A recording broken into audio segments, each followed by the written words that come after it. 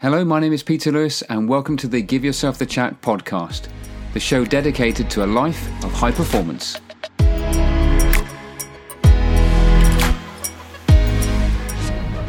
A very warm welcome to Give Yourself the Chat podcast. This is one of the earlier episodes. I'm glad to say I've got Liz Mahon-White with me.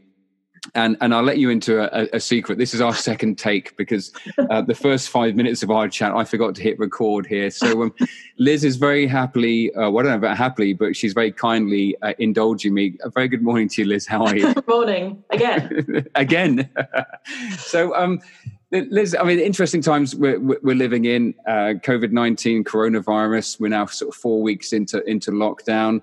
How's things with you? Because you've got so many things going on, in your life in terms of family life and also professional life. How are things? Yeah, good. I mean, we're all well, which I think, right now is the most important thing. Who knows? I mean, I think the sort of the younger and the fitter you are, the better you assume you're going to deal with it. But we don't know. There's some very young, very fit people who aren't managing physically with the illness. So as far as we know, we haven't had it, but who knows? Who knows what it will look like? So, but no, we're all fine. We're all just about managing to get through. Good, brilliant. Glad to hear that. Well, you mentioned sort of fit and healthy. I mean, we met, didn't we, through our local triathlon club and our love of triathlon, and I have had the honour of racing with you, and we've both had the honour of pulling on colours for Great Britain racing. So for me, that was a huge bucket list thing. I know it was big for you as well. Racing in Ibiza, which wasn't as warm as we would have hoped. Ibiza, and then last year in Romania, which was warm, wasn't it? That was a tough old event. But there's also a part of your story I don't know, which is the rowing the Atlantic. So I'd love to explore some of that. And I think for the Give Yourself the Chat podcast, I think you're a great guest there, because I'm guessing there's those moments in your life where you've had to give yourself the chat. So we'd love to explore that as well. But let's just talk about here and now. There's lots going on. How have you sort of consciously decided to approach this whole isolation COVID-19 situation we find ourselves in? Yeah, I think like everybody else, we're really just trying to pick our way through and find the way that works best for us. Everybody's different. Everybody's perspective, everybody's situation is very different, and ours will be, different to the next people. But we found, routine is extremely important. We've made sure that as much as we possibly can, we still maintain the routines that we've always had. I still get up 5 o'clock in the morning and do my training just to try and, keep myself sane. I kind of feel like I still need that, even if the day ahead of me actually doesn't hold, anything in particular that I need to be done by 7 for. But, I think it keeps me sane. And just looking at every day at a time, you mentioned the Atlantic rowing, and something like that was enormous when we stood back and looked at it from the sort of very starting point. It was a huge challenge, and this is a huge challenge, and in some ways a huge trauma. And just trying to chop it up so that you can, you take every day at a time rather than looking at the whole thing, thinking, how am I going to get through all this? What's it going to look like? Yeah. What's it going to look like in July? What's it going to look like in the autumn? Things change, and you can't try and anticipate or certainly try and control what's going to happen in the future. So every day at a time, control the controllables. And that's really what we're trying to do. So love that stuff. We'll go perhaps a bit deeper on some of that stuff, particularly the Atlantic bit there. But I want to ask you a question, because like me, you've probably had some events lined up triathlon wise this year. I know you qualified for Great Britain again. I think you were due to do the Europeans in Austria, is that correct? Yeah. And then the Worlds as well. Congratulations, by the way. But that Edmonton, Canada, and both of those have been called off. So here's my question to you. You're an early riser, you've got your routine, but when you've got nothing to train for, how do you sustain that motivation? Yeah, it's difficult. Only very recently did I hear that the European Championships were cancelled, not postponed. So until recently, I knew that was still a potential. I'm still hopeful, although getting less hopeful that Canada will happen. I mean, we do these things because not just for the events at the end, and not just for for a medal, or, a finish line, but because we love them, and because we love the process. And I think it's so important. And a lot of people talk about the process that goes behind the competitions, and you have to enjoy the process, and you have to enjoy the journey as much as the destination. So that's probably slightly cliched, but you have to enjoy it. And I'm funny. I think I'm quite. I think what the polite way of putting this is, but I'm quite bloody minded once I decide that I'm going to do something, and I know what my training program looks like between now and the end of August.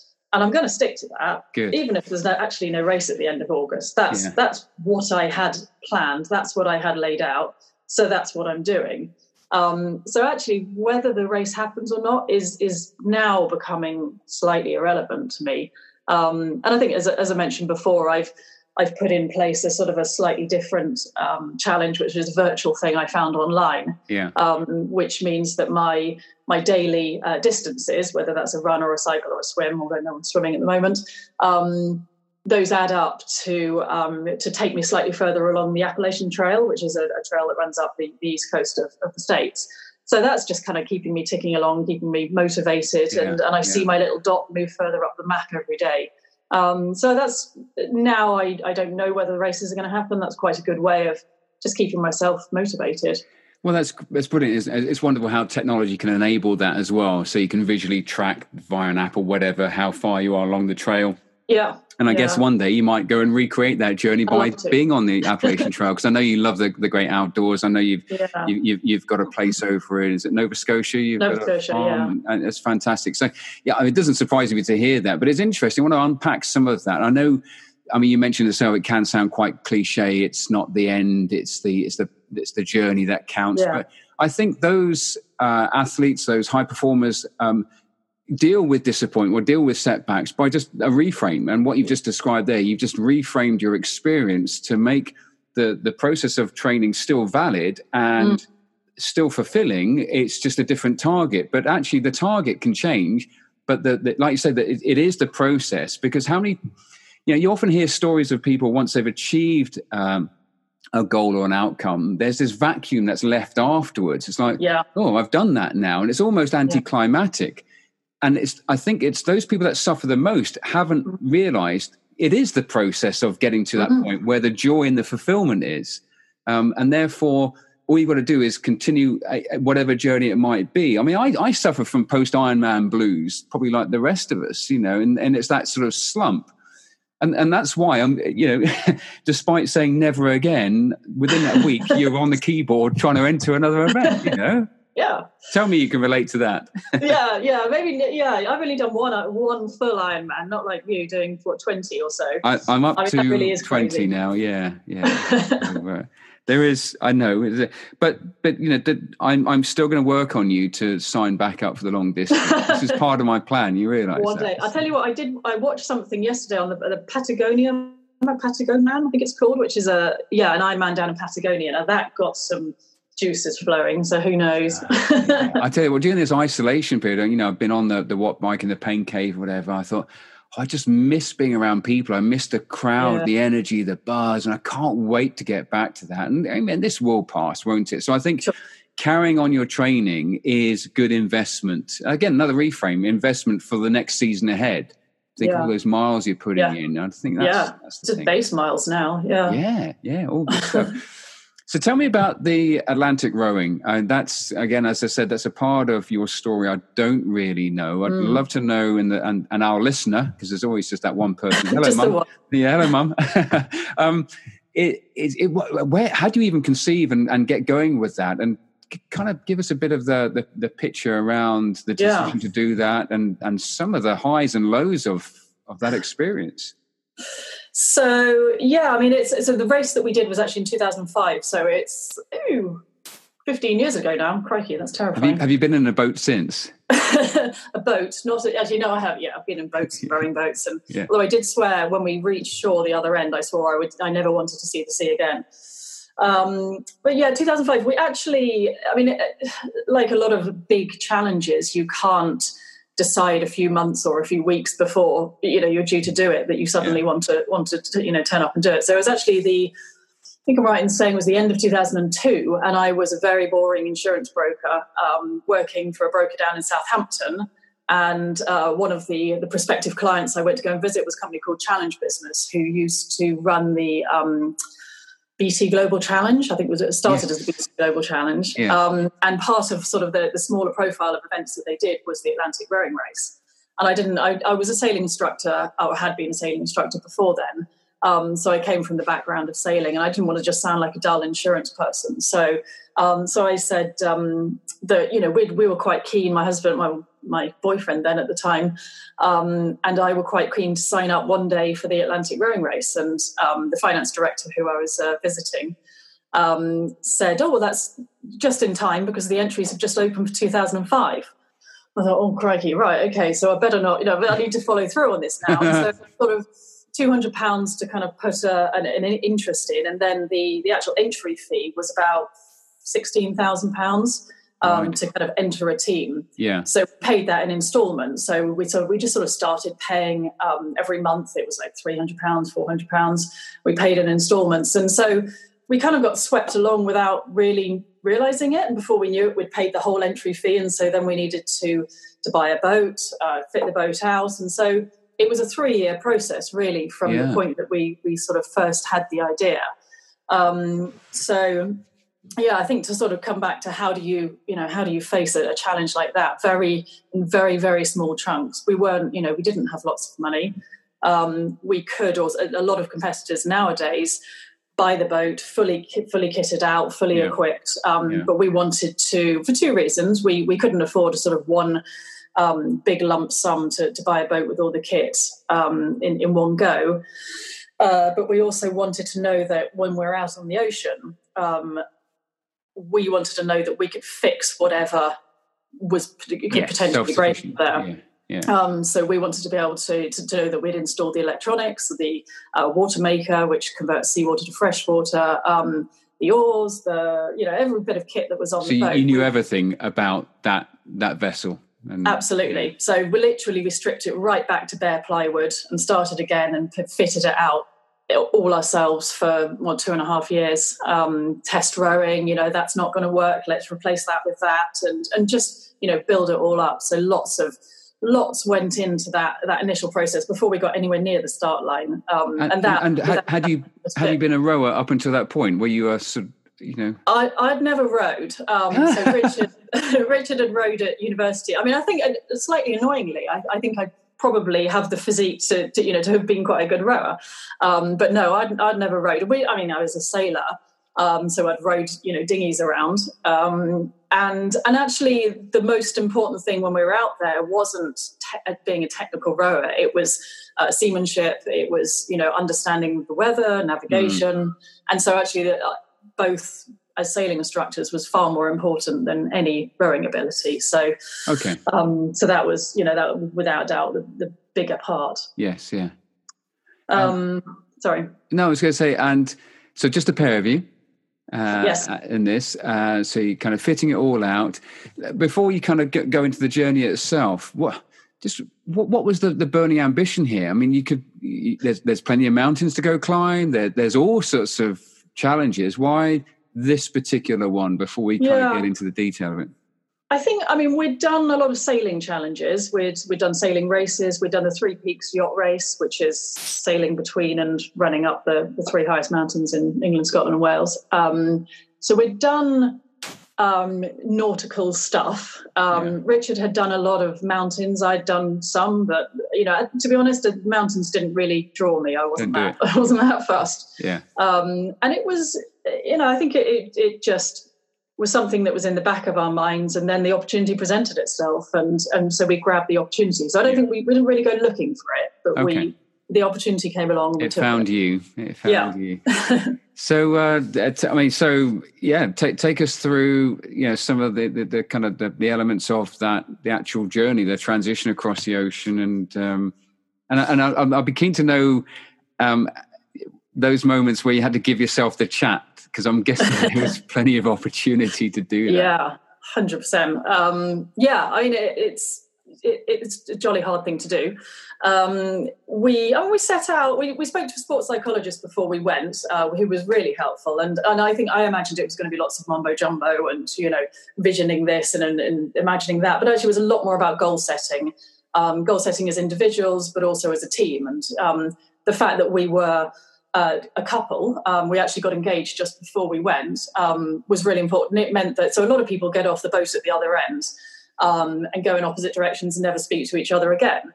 But we wanted to, actually maintain a relationship that was going to last a lot longer than just getting across the Atlantic. This is a real test of that relationship, isn't it? Yeah, I mean, wow. Yeah. And I think, to jump forward a bit, I think we probably were more a team than a couple when we got off the other end, and we had to kind of find that side of it again, if that makes any sense.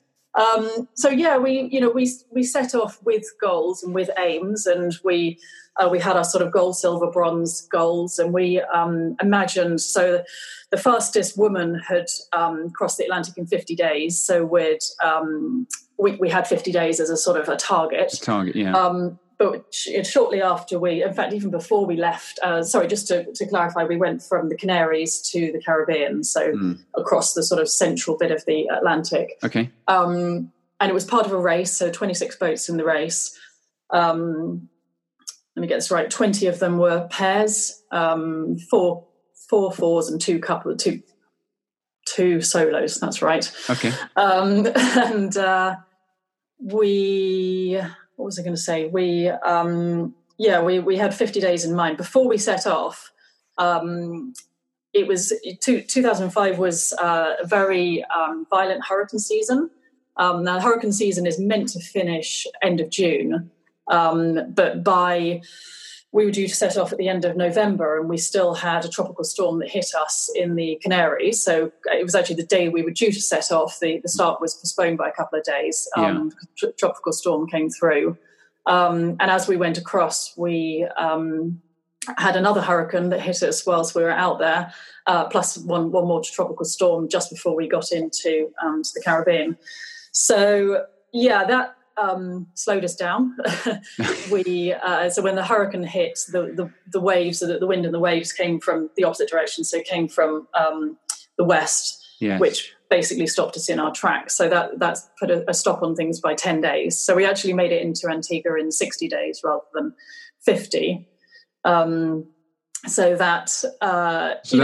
was the gold goal gone then, in terms of the fastest woman. Yes. So reframing then at that point. Exactly. So when we were hit by the hurricane, and we were basically, we were stopped still. We actually went back by 7 miles over the 10 days that we were being hit, which actually wasn't anywhere near as far as some boats went back several hundred miles. So we were quite lucky that we didn't go back as far as that. But that took a lot of reframing, and I think that time, although we didn't physically row in that time, was one of the hardest, because it was so frustrating. You physically couldn't go anywhere. There's no point in trying to row. So we just had to sort of sit tight, and knowing that that gold goal was slipping away and there was nothing we could do about it. Yeah. So a lot of reframing and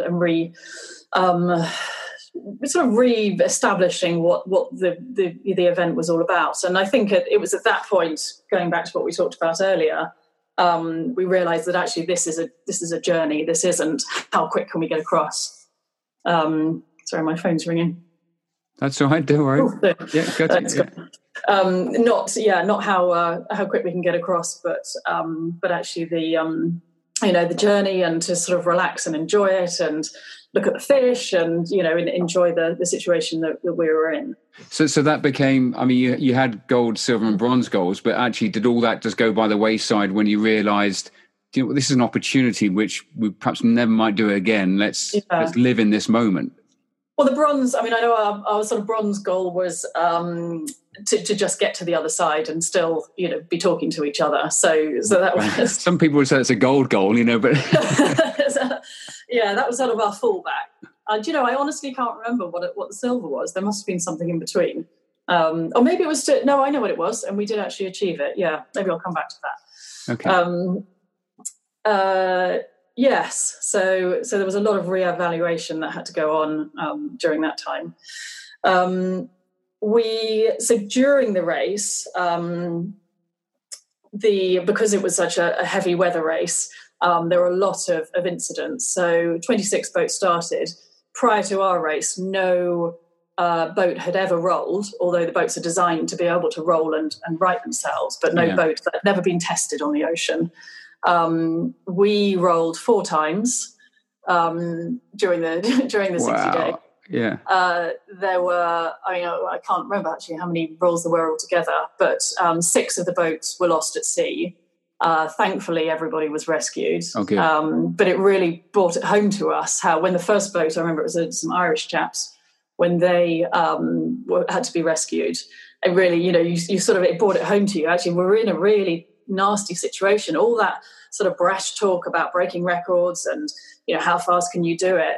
It puts it in perspective. Yeah. You think, oh, crikey, we're not guaranteed to come out of this. And were you getting all that over the radio net? Were your situational awareness, were you aware of all that at the time? Well, it was 15 years ago, and it's interesting how things, how much more modern things are nowadays. But we were receiving emails via sat phone from my sister, who was our sort of daily.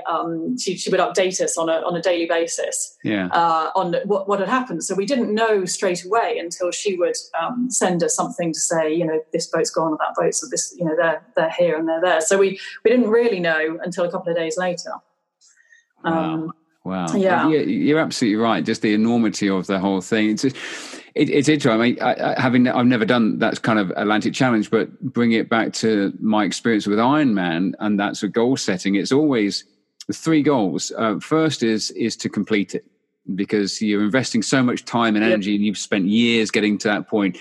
There's no point not completing it. So that has always got to be a primary goal. Second thing I always say, and it's in this order, is to enjoy it, which is that piece you talk about, the moment, spotting the fish, enjoying all this quality time you've got with a partner or whatever, and then point number 3 is get a fast time. But it always has to be in that order for me, because if you've got to complete it to get a fast time, what's the sense in doing it if you're not enjoying it? And I think through enjoying it and living in that moment, actually you probably will get a faster time. And I guess that's a lot of what you're speaking to there as well, especially the delicate nature and how precarious your situation could be, being focused on, well, let's just get this, let's complete this. And that in itself is, like I say, it could be a gold goal for most people. Yeah, definitely. I certainly under no illusion that I enjoyed every second of it.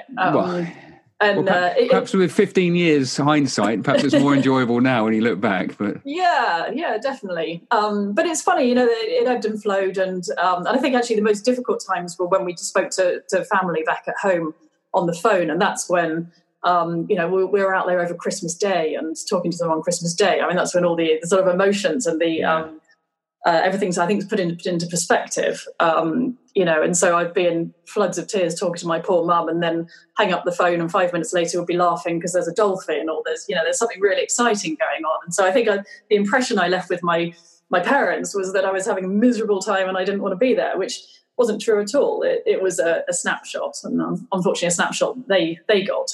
Yeah. Oh, fantastic. So we talk about your parents, but as a parent yourself, how much of these experiences inform your approach to parenting and wanting your children to become the adults that you'd want them to be? I mean, how does that sort of translate to a lot of us listening here are parents ourselves? Translate for that?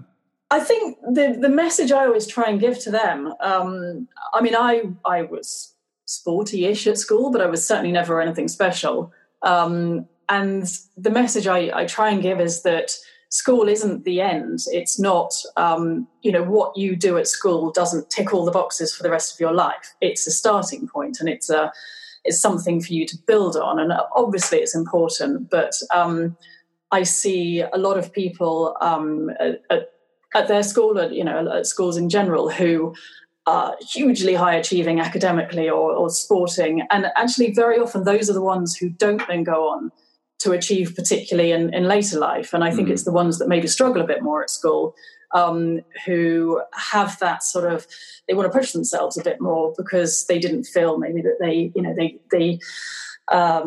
did enough at school, or actually that if you struggle at school, you realise that actually you're going to have to struggle and push and keep moving as life goes on. Whereas I think a lot of people come out of school and rest on their laurels. So the message to my kids is that it doesn't matter if you're not excelling, you're not top of the class. It doesn't matter. It's about keeping moving forward. And somebody said something when we finished the Atlantic Row. A great quote that I heard from somebody was, you can't dine out on one thing for the rest of your life. And I think that's really important. I think so many people, something like that is a big challenge. And I think so many people get to the end of it and go, brilliant, well, that set me up for the rest of my life. That's all I need to do. And it's just not true. You have to keep moving forward, and you have to keep finding the next thing, as you talk about with Ironman. You can't just sit back and say, brilliant, done that, I'm set for life. Yeah, well, no, that's interesting. And I think what you're speaking to there in sort of academic circles is the work of Professor Carol Dweck and this idea of growth and fixed mindset.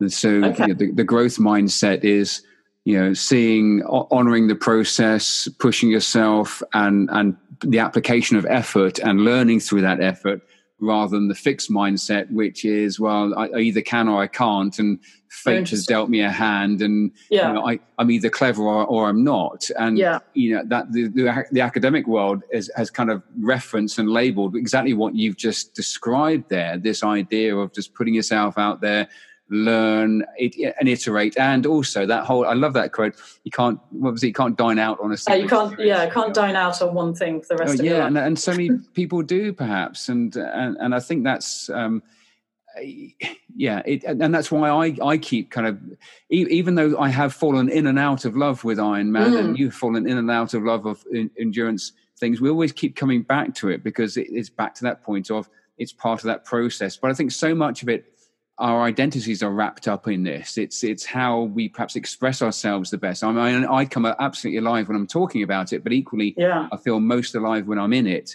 Yes. And I had that period where, from my sort of heart operation through the next sort of 4 years, I kind of lost my mojo with this stuff. And but then it was rekindled when we qualified for GB, and it was like, actually, do you know what? This is a drug, a healthy drug, which I like. But it's because it's part of my identity and my wanting to push myself, or just to learn and see where the boundaries are. I think that's great. So if we can impart some of that with our kids, it'd be great. He says, with his kids still in bed because they're teenagers, but and if my two are on their iPads, fine. So we're kind of, I mean, this is fascinating. We could talk all day about this. Let's kind of really drill it down into some of the, you talked about reframing, you've talked about, how you kind of reset your goals and everything else like this, but how does Liz give herself the chat in some of those sort of crucible moments, or even some of the everyday moments where you just don't feel like it? I think, anecdotally, to talk about the rowing, there was one moment when we rowed, which I think it sort of brought everything together. I think there were probably a lot of chat moments, but this one is certainly one I still remember 15 years later, was after our third roll.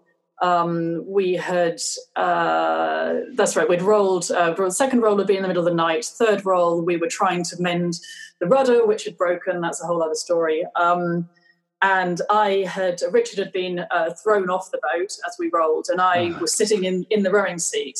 My feet were, so it's a bit like cycling, your feet are kind of clipped into the rowing position, they're sort of tied in. So as I went out the side of the boat, I hit my calf muscle on the side, on the gunnel, on the side of the boat as I went out.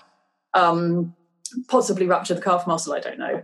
And as I kind of clambered back on, managed to recover Richard, and I realised that my calf was sort of cramping. It was really painful.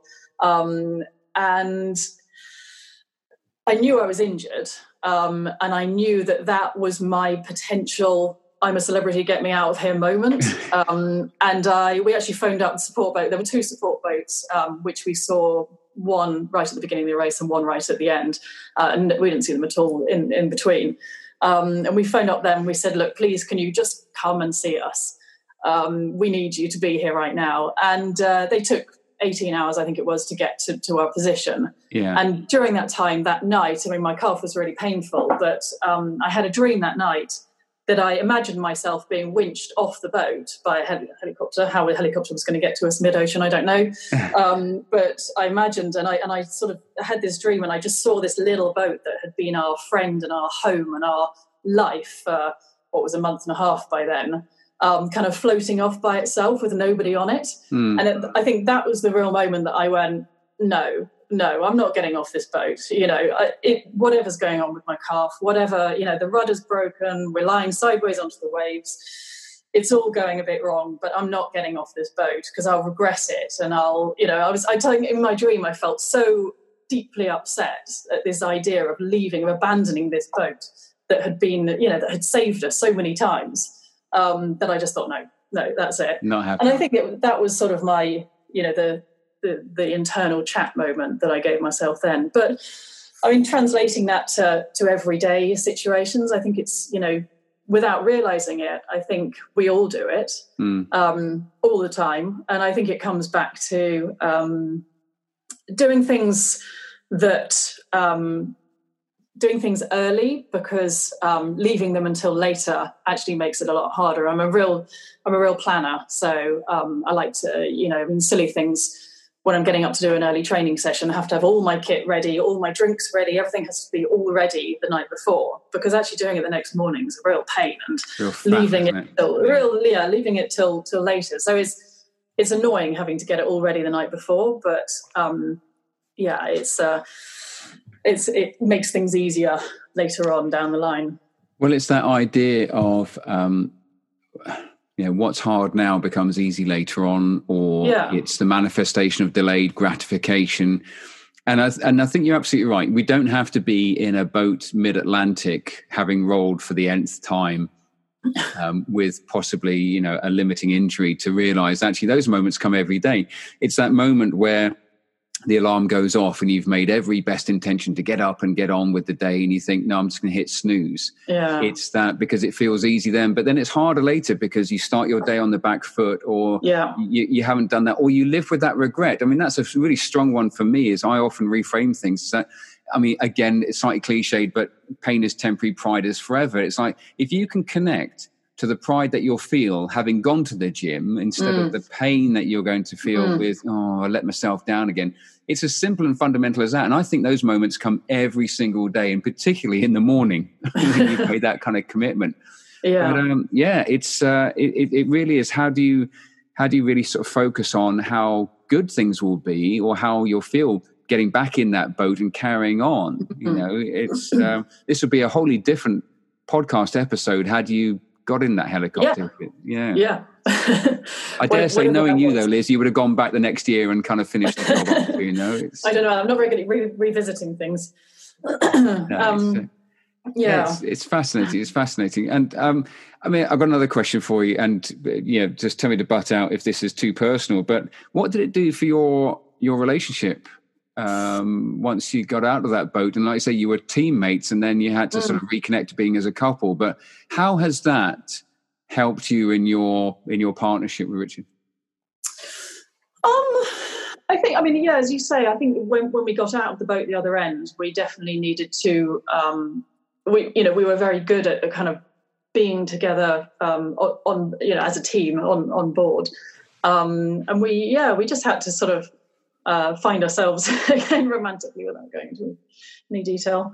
But I think, I mean, for a long time, and I think this is probably worn off a little bit now, but I think for a long time, it stayed with both of us. You know, well, if we can get through that, we can get through anything.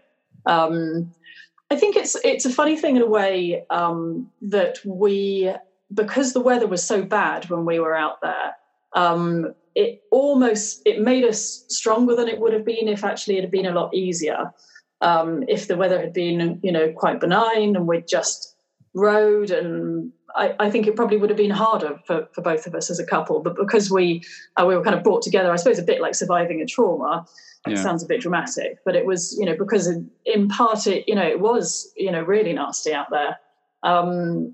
I think that probably made us stronger and gave us a lot more to build on later. So, I mean, I think probably the next very difficult time in our relationship was, having children and the huge change that brought, and being able to actually go back and go, okay, well, we've been through an awful lot worse than this. We're not 600 miles from land with no rudder and potential injury. We're okay. Yeah. So yeah, I mean, it's difficult, and it certainly brings a different dynamic to other teams and other people that have done anything sporting together. Yeah. So I think it helps. I mean, it's a huge challenge, but I think so to bring it back to every day, it's that they often say that to build confidence, go do things that take confidence, i.e., so if you want to be a confident public speaker, go and give a presentation, and despite the fact that actually you don't feel confident, the experience actually builds resilience. To your point, is that, well, we've handled far tougher than this, or back to the public speaking, well, I handled it when the projector broke, so really there's nothing that should faze me. And I think it's those experiences, and it's back to you talking about your kids, go and have a go, because by doing so, it doesn't matter. I mean, there's a great line that I've been reflecting on recently. It's you don't have to be great to start, but you do have to start to be great. Yes. And I think the more starts you have and experiences, the more resilient you become, whether that's rowing the Atlantic or your next corporate presentation to the board kind of thing. No, absolutely. And I think, something I certainly tell, my children and their friends when I get the opportunity is seize every opportunity that comes along. It may not look like an opportunity. It may not look like anything, but if somebody comes up to you in the school corridor and says, do you want to have a go at this, or you want to join the dance club, or enter an art competition or something, take it. Absolutely take it. It may lead nowhere, it may come to nothing, but it may come to something amazing. And I think had I not said to that finance director, 18 years ago, we'd quite like to enter that race, we probably actually wouldn't have done, because it probably would have just passed us by, and maybe would have done it at some point. But it's those little sort of nuggets and those little opportunities, grasping them and going, actually, doesn't mean you have to change your life, but just doing those little things that then lead to bigger things is quite important. Liz, I think that's a great point to jump off. What a great way to finish the episode. I know this has been your first podcast experience. Yes. In fact, I think you listened to your first podcast only last week or so. Yep. So it's a week of first podcast wise. But I've got to say, it's always a pleasure talking with you. And thank you very much for bringing that story alive and helping us all. And perhaps a few episodes down the road, we'll get you back on, and we'll talk about how that second Ironman you've entered with me has gone. How about that? We'll see. Thanks very much, Liz. Take care of yourself. Brilliant. Thanks very much. Bye-bye.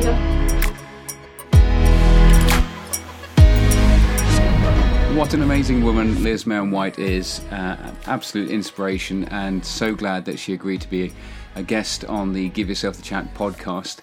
And considering she'd only listened to a podcast a week before this recording, again, is a great honour. So if you enjoyed that one, if you enjoyed the exploits and lessons you can learn from not only rowing the Atlantic, but bringing into your life, then feel free to connect with me on LinkedIn. That's where the conversation is going on. Suggest which guests or topics you'd like me to cover into the future, and I'll see what I can do for you. But in the meantime, keep yourself fit and healthy, and I'll see you on the next one. Thank you.